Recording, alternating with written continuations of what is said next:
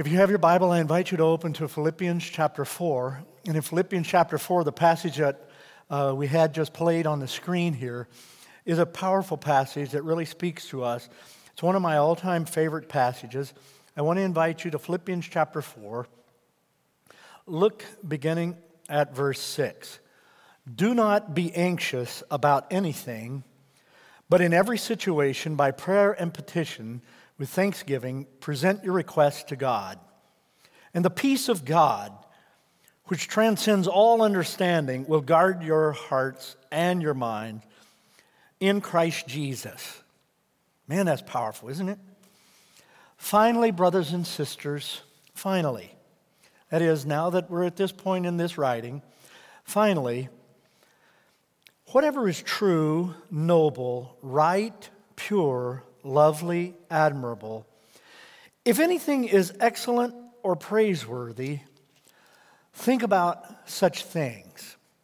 Whatever you have learned and received or heard from me or seen in me, notice those verbs, put it into practice, and look at this as he echoes what he's already said, and the peace of God will be with you. Once in a while, I like to watch the reruns from Mayberry. When you watch a rerun, you see Andy Griffith and Opie, of course. You see Aunt Bee, and you see Barney. He's such a good actor. And when you look at it, you see Floyd, 2 chairs, no waiting, or 1 chair, no waiting, whatever he says. It's crazy what he says. You see Ernest T. Bath, Sam, Gomer, Goober, Floyd, Howard, all the rest, Helen and Thelma Lou. She's a favorite, of course. And it just seemed like everybody works out everything and everybody lives in harmony. The only person that has any kind of problem seems to be the fellow named Otis. And he's the only one that's married. And we're headed toward Valentine's Day, so I'm not implying anything by that, but he's the only one that's married out of that group. And he's always drunk and hoping that he'll be able to spend the night in jail so he won't get thrown out at home. But it's pretty amazing what's happening there. I just have a feeling that nobody here really lives in Mayberry. I have a feeling that most of you live in a real world with real-time situations in life. And your situation is different than what they experience there. I don't know if Cherryville is Mount Pilot or not. We're not that big of a village. I call Palmerton Mayberry, so perhaps we're Mount Pilot. I'm not sure. But I know this, the Apostle Paul, writing so long ago, writes some words that are so apropos to who we are today and what we might be experiencing, that we really can put ourselves into this passage and embrace what is being said to us and really glean from it some powerful, power-packed scripture that is very relevant to our present reality. These are some verses that I go to very often. As a matter of fact, in my personal life, in my private life, these are verses I have to remind myself very often about because I get overwhelmed sometimes if I would let myself with the number of funerals that I do or the number of hard cases that I work with on different things or sometimes working in different kinds of projects and things that we do both here and with other churches as I have the opportunity to assist a few. It's an amazing thing, the challenges that folks are going through and the churches are going through right now. And so what I try to do is to remind myself of what I've just read to you. So today, really, I'm preaching a message that I'm inviting you to listen in on because it is a message primarily to Kev. That's me if you don't know who I am. I'm preaching a message primarily to myself.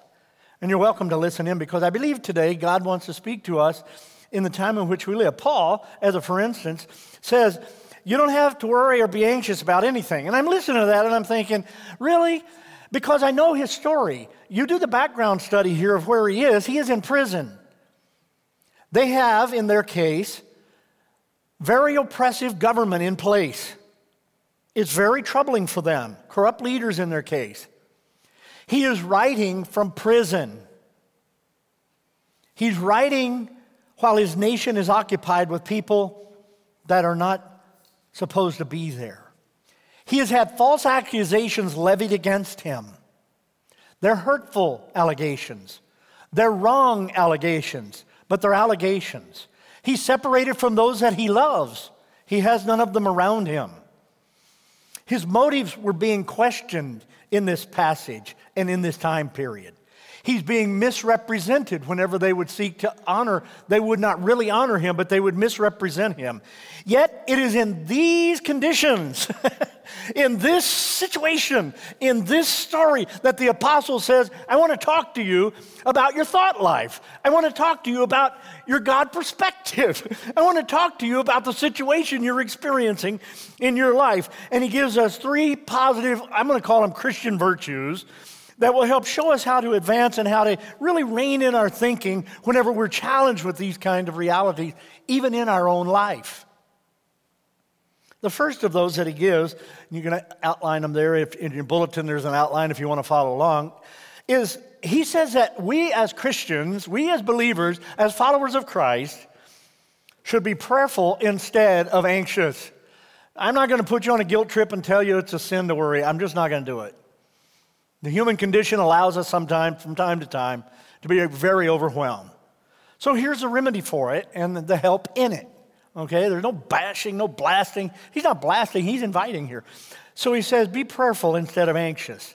Now, the verb anxious here can mean to be concerned about something, kind of like in a Christian way, to where we're kind of like, hey, man, what's up with that? I mean, like abortion, that creates kind of an anxiousness to us, right? And we get a little bit upset about, we don't get a little, we get a lot concerned about, the health and well-being of everybody, even those babies. So we get a little bit of that. But here it's talking about something a little different. It's talking about a non-productive, very over-anxious reality here. It's undue concern to where I really am not having to be concerned, but I'm allowing myself to be overwhelmed with this to where I'm being taken under. It's the glub, glub, glub going down under that he's talking about here. It's kind of Charlie Brown in the cartoon saying this, hello, God, we need your help down here. The world has gone mad. Please hear and answer our prayers. Thank you, God. Amen. We need a Charlie Brown prayer right now because, God, we need you. And even though that's a little cartoon, it so expresses our thoughts. Now, he says right here that the answer to this type of anxiety is prayer. Now, we all know basically what we think prayer might be, but he helps guide us. Any of you ever go to Cracker Barrel? Anybody ever like to go to Cracker Barrel? What do you like to get when you go to Cracker Barrel? What do you get? Breakfast? Oh, my goodness, you're making me hungry. What do you get? Hash brown casserole. What do you like? Anything? Fried shrimp, hush puppy. You go to Cracker Barrel? Yeah, smoked sausage. Oh, my goodness. Look at this. The menu is just, everybody's going to Cracker Barrel, right? And so it's a good place to go. I like to go out into the gift shop. Believe it or not, I kind of like to meander there. They make you meander on purpose, right? So you buy something. Am I right? If I'm right, say yes. You know I'm right. And you say yes at home, too. Hey, you know I'm right. If you don't know what Cracker Barrel is, if you're from maybe around the world somewhere, it's a restaurant. But they have a gift shop out front where they sell all kinds of things. Well, they have these cards out there on this carousel for cards. And some of them are very witty and very humorous. One of them has what's called the senility prayer on it. Grant me the senility to forget the people I never liked anyway, and the good fortune to run into the ones I do, and the eyesight to tell the difference. I love it. I love that prayer. That is so beautiful. Isn't that choice? But look what he does here. He gives us 4 ideas of prayer. 4, not postures like lay down, sit down, kneel, all that kind of stuff. He doesn't do that, right? But he says prayer. So let me just kind of look at them real quick here. It's kind of like the attitude of worship that he's talking about here. It's kind of like we enter into prayer. When Pastor Scott led us in prayer just a little bit ago, our hearts moved into that worshipful moment. Pastor Justin led one at the opening there. It leads us in. Then there is petition. This is where we say, hey, God, we need these things. Dear, our Father in heaven, hallowed be your name, your kingdom come, your will be done on earth as it is in heaven. You know that. But then Jesus says, give us today our daily bread and forgive us our trespass. We forgive those who trespass against us. So he comes to the need side of it all, right? And so that's what, and then thanksgiving. There is thanking God for everything he has done, for who he is. It is just this gratitude. I prayed last week, so we're not forgetting that we prayed, Lord, but we are thanking you because you have helped us in such beautiful ways. Then there are the requests. They are, as I understand it, the family around me. If you're like me, I pray for my family, and I ask God to be with each one of them, right? And I pray for many, many of you. And I pray through our staff this morning. I was praying through early our staff and their families and praying through different ones that volunteer at the church and our leaders at the church, and different ones of you came to my mind. So I just pray to them, to God, about you. Look at verse 7. I think this is so helpful. It's helped me so many times. I'm paraphrasing this, turn your worry or your anxious list into a prayer list.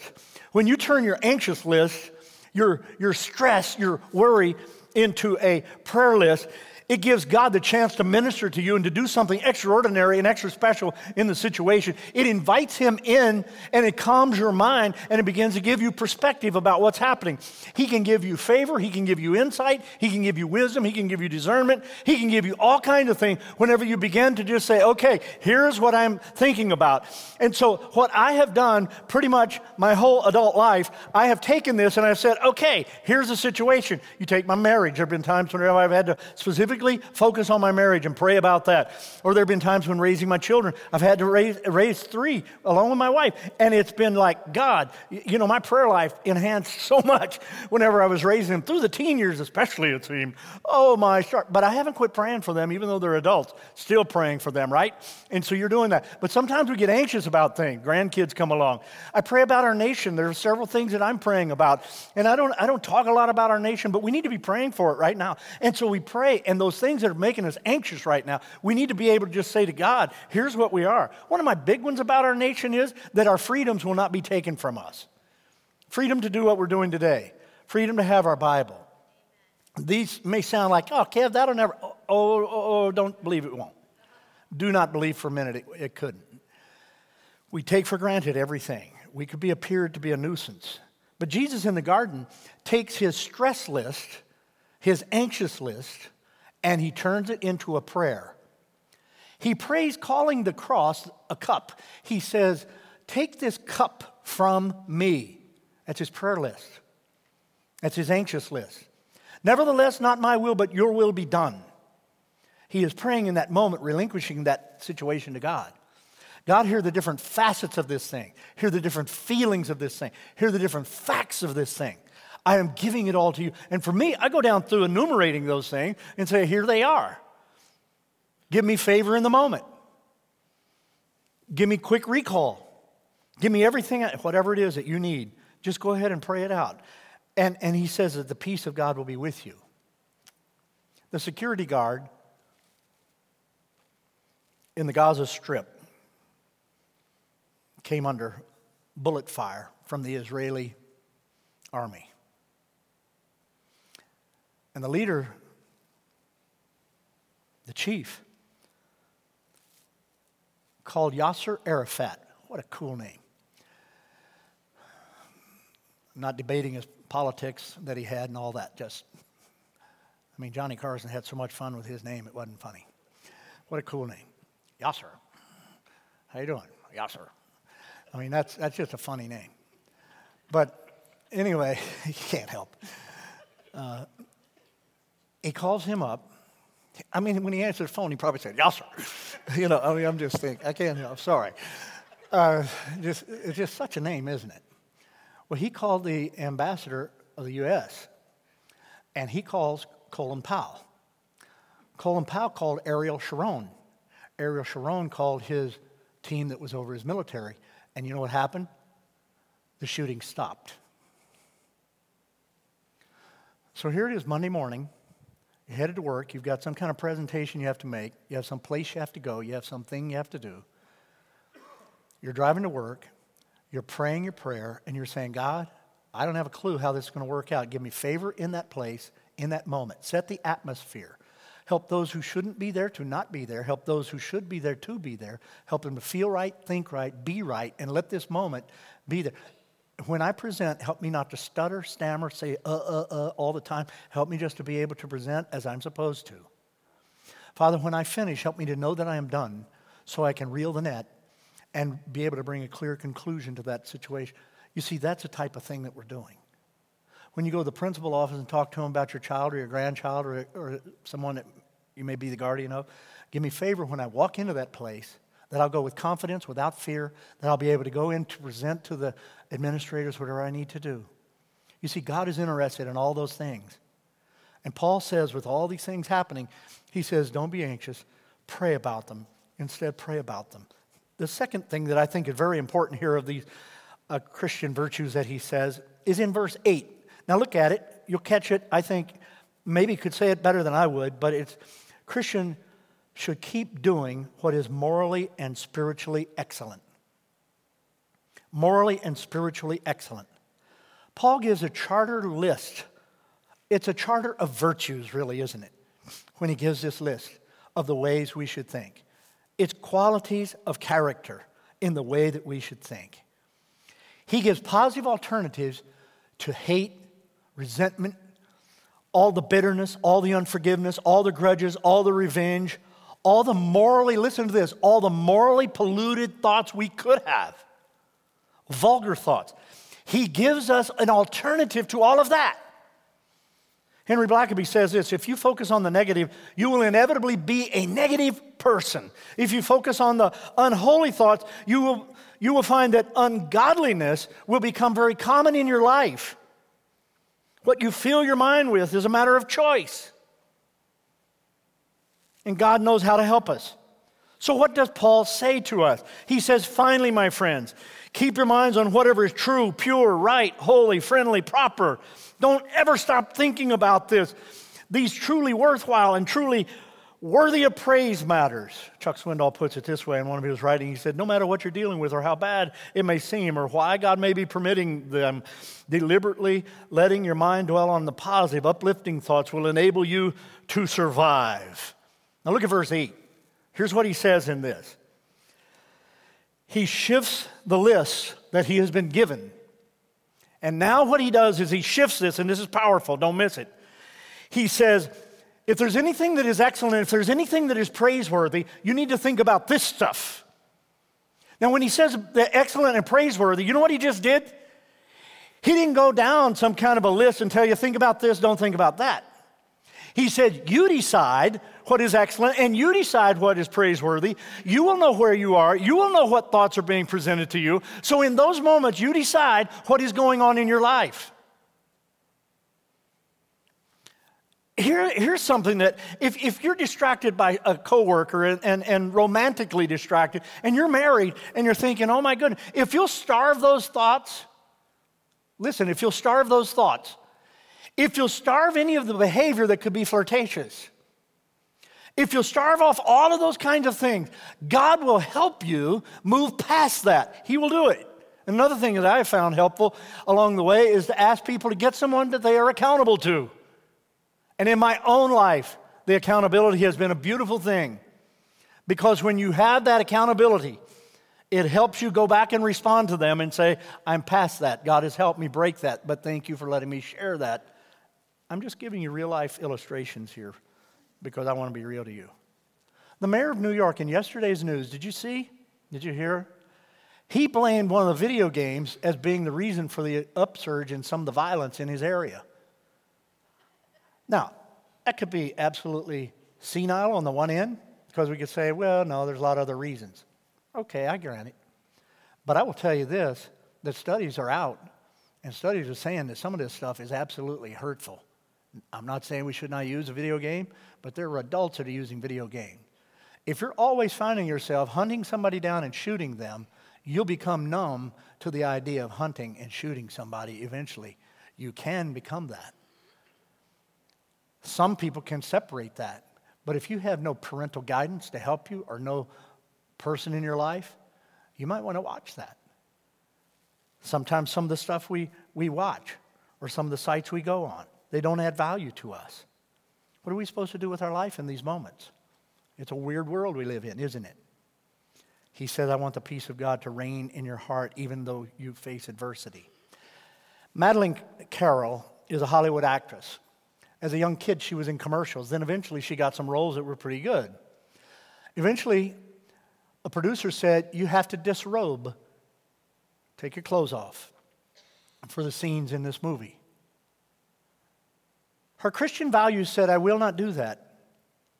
Her Christian values said, that's not who I am or who I want to be. And her agent said, but if you're going to be in Hollywood, you're going to have to. She almost caved to that. And then she said, no, I'm not going to do it, even if it means I don't get parts. And she didn't get calls for a long time. It was crickets. And finally, she started getting a little call, and then she got another call, and then she would get another. And the movie, I can only imagine, it came out a few years back. Great movie. She got a part in that, and it seemed to catapult her into a new level. On the red carpet, she says this to a reporter who came to her. The biggest thing I can say is, God is so faithful. Each step I took, the Lord literally just made the path clear before me. He is faithful if you are faithful to Him. He has your dreams, and He will make a way where there is no way. That's next level. And then there is a third example here that he gives to us of Christian virtue. And here it is. Look at verse 9 of your passage. As Christians, as believers, as followers of Christ, Paul says to us we should follow his example. Now, he would say this to his people because they had no Bible, the Old Testament, but they had no now Bible. He's writing it. He's sending them a letter. So right now, the Bible's being written. So they didn't know how to act. And so he says, well, follow me as I follow Christ, okay? And for some people in your life, they have no Bible. They don't know they could get it on an app on their phone. They don't know they could download it on a site like Bible Gateway. They do not know that it is possible for them to go buy a Bible or come to BWC Ministry Center lobby and pick up a beautiful, great Bible today. They don't know they could. They don't have that opportunity. They are without, but you are their Bible, and you are the one who is showing them how a Christian operates.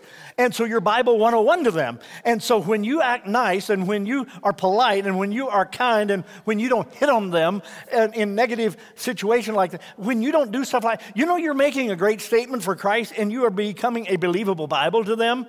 Paul had his own troubles and his own challenges here, and he says, follow my example. Well, what kind of example would he have? How would Paul know? He's the Apostle Paul. Yeah, but he had all those back memories of yesteryear when he had arrested Christians before he knew Christ, and some may have been incarcerated, and some may have died because of their faith. He had that in the back of his mind. And he had all the other things going on. What else? Well, 2 Corinthians chapter 11 talks about it, starting at verse 24 through 26. It says this, 5 times I received the 39 lashes on my back. 3 times I was beaten by rods and pelted with stones. And 3 times I was shipwrecked. I spent a night and day in the open sea. Think about sharks and waves and potential storms. I've been constantly on the move. Why was he on the move? Because he's been in danger of rivers. He's been in danger of bandits, fellow Jews, fellow Gentiles, in danger in the city, in danger in the country, he writes there, in danger of the sea, and in danger of false believers. The Apostle Paul says, I know you can overcome because I am overcoming. I want you to follow me as I follow Christ. Don't give up in well-doing. Don't shrink back whenever you have all this crud coming against you. Now notice the verbs that he gives in verse 9. There are 4 of them. Notice the first 2 of these verbs. That which you have learned, he's saying, I have taught you these things. And that which you have received, that is, you've seen my life lived out. And the next 2, heard and seen. You've heard me when I've been speaking and in life, and then you have seen my conduct whenever I've moved around about you. I've been polite and kind to you, and I've been confrontational when necessary, but I have helped you out. They had no Bible, so here they are. Sidney McLaughlin is an Olympic athlete, and whether you watch the Olympics is your business. But first and foremost, she says, I am a child of God. I like that. Track is not who I am, it's just what I do. It's the opportunity that he has given me to bring all the glory back to him. Now, what about you, and what about me, and what about right now? I don't know. Bob Record is a minister. Bob had an accident where it messed up his back. He was in excruciating discomfort and pain. He really had to have high levels of medication and to really gain the most opportunity for peace to be able to rest even a little. He had to lay on bags of ice after he received all the medication. Terrible. They were working with him, and it was going to be a several-week process before he would even be able to function even remotely normally. So they sent him home to do some of the process of recovery. He asked to be taken to a screened-in porch that they had. It was a cold, rainy, blustery day. They push him out to that area. He's sitting there, just trying to get a different viewpoint, in discomfort, in pain. And while he sits there, a bird comes up, lands on the ledge, and starts singing. This bird's a singing song, and in his mind, he's thinking, where is my shotgun? It is a cold day, a windy day, a rainy day. Nobody sings today. The day passed, the next day came. Bob Record said, could you take me back out onto the porch? I want to go out there just to catch some fresh air. They wheeled him out onto the screened-in porch again. This day is a little warmer. This day is a little bit more sunny. This day is beautiful. He didn't know if it was the same bird, but another bird, perhaps the same, lands on the ledge, and it starts singing. He thought to himself, where's my shotgun? That bird is so annoying. Then it's as if God's spoken to his heart. It's as if God's spoken to his heart. Bob's word said this. It was as though God quietly said to me, you've got the same choice, Bob. You will either let the external circumstances mold your attitude, or your attitude will rise above the external circumstances. You choose. Father, we thank you for your word. It is a lamp to our feet, a light to our path. And on this beautiful Sunday morning, as we've gathered here in your presence, we've been able to experience your truth coming alive in our worship, in our thoughts, in our heart. You know what you want to say to us today that brings you glory and honor and puts a proper perspective into our heart, that we might reflect you in beautiful ways this week and live you out even in the circumstances of life. Lord, like the apostle, everything hasn't always been beautiful about our life experiences. Yet, we choose like him to look to you. We thank you for the avenue of prayer and the privilege of thought. We pray now, Lord, that you would invade each one of us with the holy awareness of your presence, and that each one of us would be able today to, like eagle's wings, we'd be able to soar up higher and to be able to see things in a better perspective, to be able to understand that you've got the whole world in your hand, and you even have us there too.